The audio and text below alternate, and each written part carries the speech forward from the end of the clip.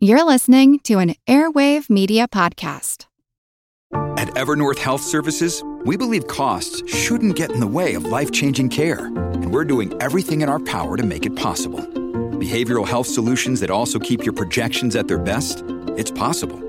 Pharmacy benefits that benefit your bottom line? It's possible. Complex specialty care that cares about your ROI? It's possible. Because we're already doing it. All while saving businesses billions. That's Wonder made possible. Learn more at evernorth.com/wonder. If it smells bad, it probably is bad for you. At least that was the prevailing wisdom once, and for many years it influenced the ways that we tried to prevent the spread of disease.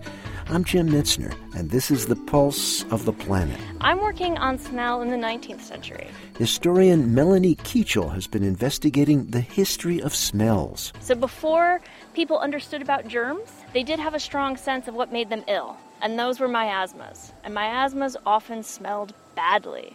Miasma was just this bad air. It might come from a swamp, it might come up overnight, but whenever it was present, you often would notice a smell. And so when people in the 19th century noticed smells, they knew it was a danger, and they had to get away. The prevailing wisdom was that anything that rots is dangerous, and that putrefaction was where many of these miasmas came from.